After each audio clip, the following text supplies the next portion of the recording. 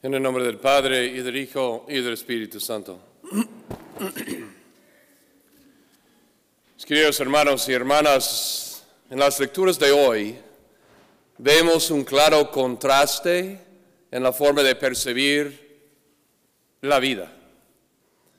Tenemos en esa lectura del Antiguo Testamento, del libro de Job, una visión algo pesimista en ese momento. Claro, hay que tomarlo en su contexto.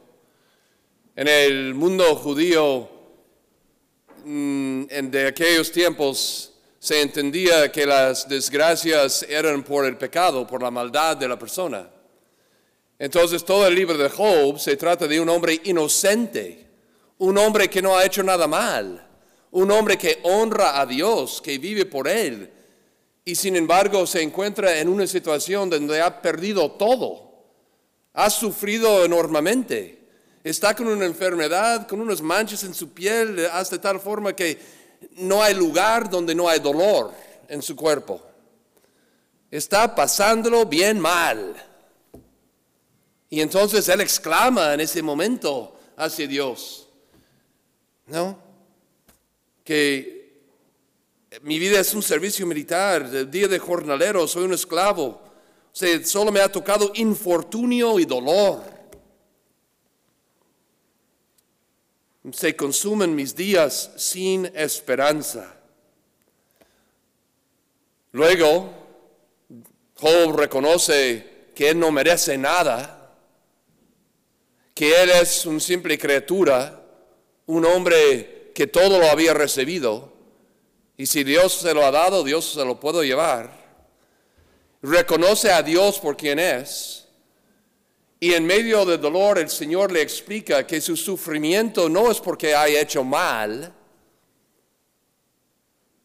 sino porque el dolor tiene otro sentido, que no va a entender en el Antiguo Testamento hasta que llega Jesús, y Jesucristo toma la cruz y sufre lo indecible por nosotros, para que entendamos que también en nuestros dolores, en nuestros sufrimientos, hay un sentido de redención, de salvación, de entrega a Dios nuestro Señor, de alabar al Señor en el dolor, no solo en las alegrías. Pero Cristo es quien da esa perspectiva, porque por medio de su sufrimiento nos redime del pecado. Y por tanto, cuando nosotros sufrimos, también podemos unirnos al dolor de Jesús en la cruz y nuestro sufrimiento toma un valor de redención, de purificación. No deja de ser dolor. Job al final será bendecido por Dios. Si lee el libro de Job, y ojalá todos están leyendo la Biblia, con esta hoja que le dimos, hay más atrás, si quieren llevarlo. Llegará el momento donde Job ya otra vez prospera, tiene todo, es bendecido por Dios. Pero ha tenido que pasar por el dolor para comprender que cuando el inocente sufra, no es por maldad, sino que el Señor quiere redimirlo, quiere darle purificación, quiere hacerle depender totalmente de Él. Yo creo que es indiscutible que en este último año hemos pasado todos por mucho dolor, sufrimiento. O sea, en esta última semana, en los últimos 10 días, hemos tenido aquí en la parroquia 8 funerales. Dime si las familias no están sufriendo, dolidos, pasándolo mal, sintiendo este infortunio, este dolor, este ser consumido sin esperanza a veces. Y estamos todos en ello. Podemos ser indiferentes o podemos dejar que nos aplasta. Podemos afrontarlo con un sentido pesimista y negativo. O podemos tomar la actitud de Pablo en esta carta a los Corintios o del mismo Jesús en este Evangelio, que respondan a las maldades, responden a las dificultades, responden a la entrega total, haciéndose débil por los débiles y esclavo de todos, entregándose en el servicio del amor. con una actitud positiva, encontrando en el olvido de mí y en la entrega a los demás la respuesta a mis angustias. Si yo me dejo inundar por lo que yo estoy sufriendo, me aplasta. Si yo dejo que esto me abrume de tal forma que no hay salida, mi mundo se convierte en una oscuridad. Pero si yo, en vez de invertirlo todo sobre mí y solo estar pensando en mis dolores y mi sufrimiento, dirijo mi servicio, mi amor hacia afuera, hacia Dios, hacia los demás, supero el dolor, supero los infortunios, porque estoy entregándome y realizándome como persona humana. Y eso es lo que hace Pablo aquí. Él dice, me olvido de mí para servirles. Dice Jesús, por eso he venido. ¿No? Jesús está sanando, entregando, buscando hacer el bien a los demás. ¿Sí? Y todo por la gloria de su Padre. Esa es la respuesta en estos tiempos difíciles. Podemos dejarnos inundar, podemos dejarnos aplastar por el dolor, por el sufrimiento, por la misma muerte. O podemos levantarnos la cabeza y decir, ¿qué voy a hacer para amar a Dios y amar a los demás y ayudar a mi prójimo?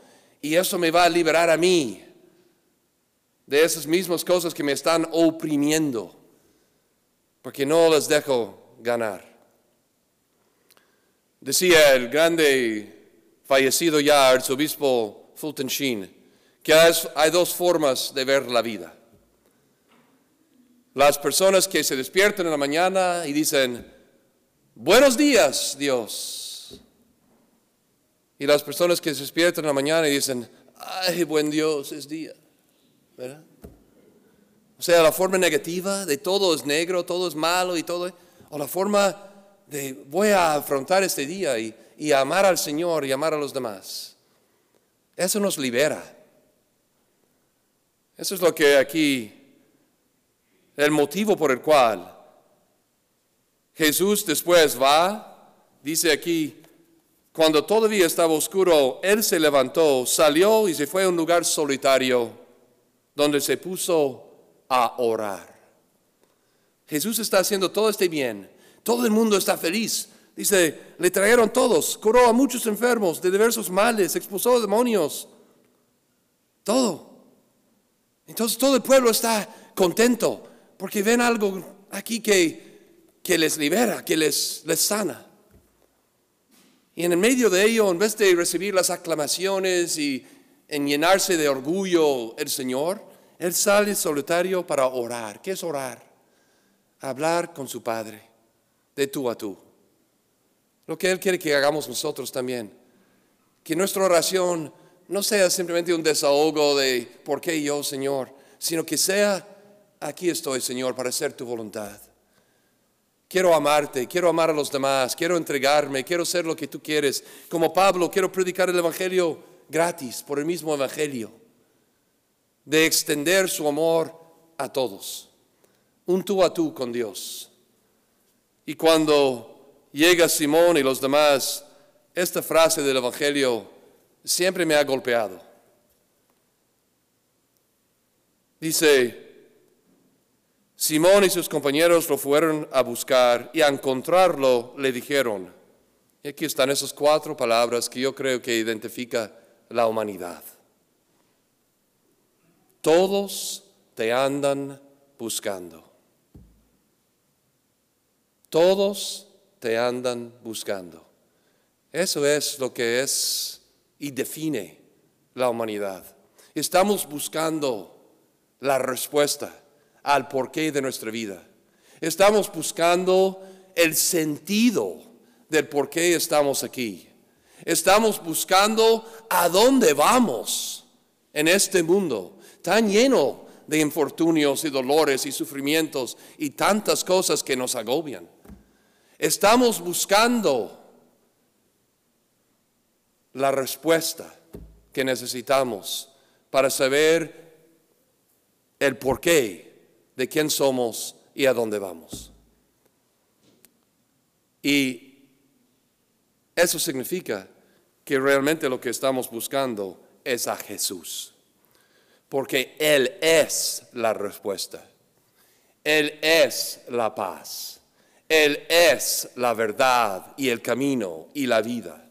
Él es quien me da sentido a lo que soy como ser humano. Él es quien me enseña que voy dirigido hacia el Padre, al cielo. Él es quien me lleva por el camino y me da lo que necesite para alimentarme, para perdonarme, para fortalecerme en todo momento, pase lo que pase, porque en Él somos y vivimos y existimos. Todo el mundo, incluso los que no lo saben, incluso los que viven hundidos en el pecado,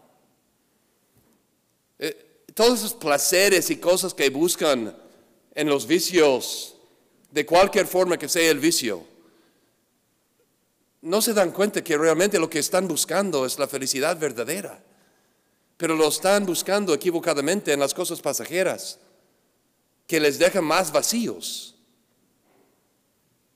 Pero en realidad su corazón está buscando satisfacerse y llenarse y encontrar la plenitud de la felicidad. Pero se equivocan buscándolo donde no está. Sus corazones están buscando a Jesús, pero no lo han encontrado. Y quizá porque alguien no ha sido como Pablo, dispuesto a perderlo todo para predicar el Evangelio. Dispuesto a compartir con el prójimo, con el esposo, con la esposa, con los hijos, con los padres, con el cotrabajador, ¿no? Con la persona que está en mi vida. A lo mejor yo tengo que ser como Pablo y como Jesús, olvidado de mí, servir y entregar y buscar llenarles del amor de Dios para que encuentren lo que realmente están buscando. Porque no, nadie, ni tú, ni yo, ni nadie, lo va a encontrar en las cosas que no son de Dios. Solo Dios llena y satisface el alma. Solo Dios es el camino, la verdad y la vida de nuestro Señor Jesucristo. Tú lo estás buscando, si lo sepas o no. Y todos estamos buscando a Él. Tenemos que encontrarlo. Tenemos que dejar que Él nos sane, nos levanta, nos fortalezca, nos dé la paz que solo Él nos puede dar. Lo daremos en un momento. La paz les dejo, mi paz les doy. ¿Sí? Vamos a pedirle al Señor, en medio de todo lo que hemos pasado este año, en medio de todo lo que puede estar pasando en nuestro propio corazón en este momento, en nuestra mente, en nuestra alma, en nuestra vida, en nuestro matrimonio, en nuestra familia, en el mundo entero. Señor, que te encontremos a ti. Que yo te encuentro a ti hoy. Y que tengo el valor de querer compartirte con el que está a mi lado. Porque te estamos buscando, te necesitamos. Solo tú nos da la plenitud de la felicidad. En ti confiamos. Pidámoslo de corazón. Vamos con Él a la oración, con el Padre, a hablar de tú a tú y decir, no puedo sin ti, Señor, pero contigo todo lo puedo. Que así sea. En el nombre del Padre, del Hijo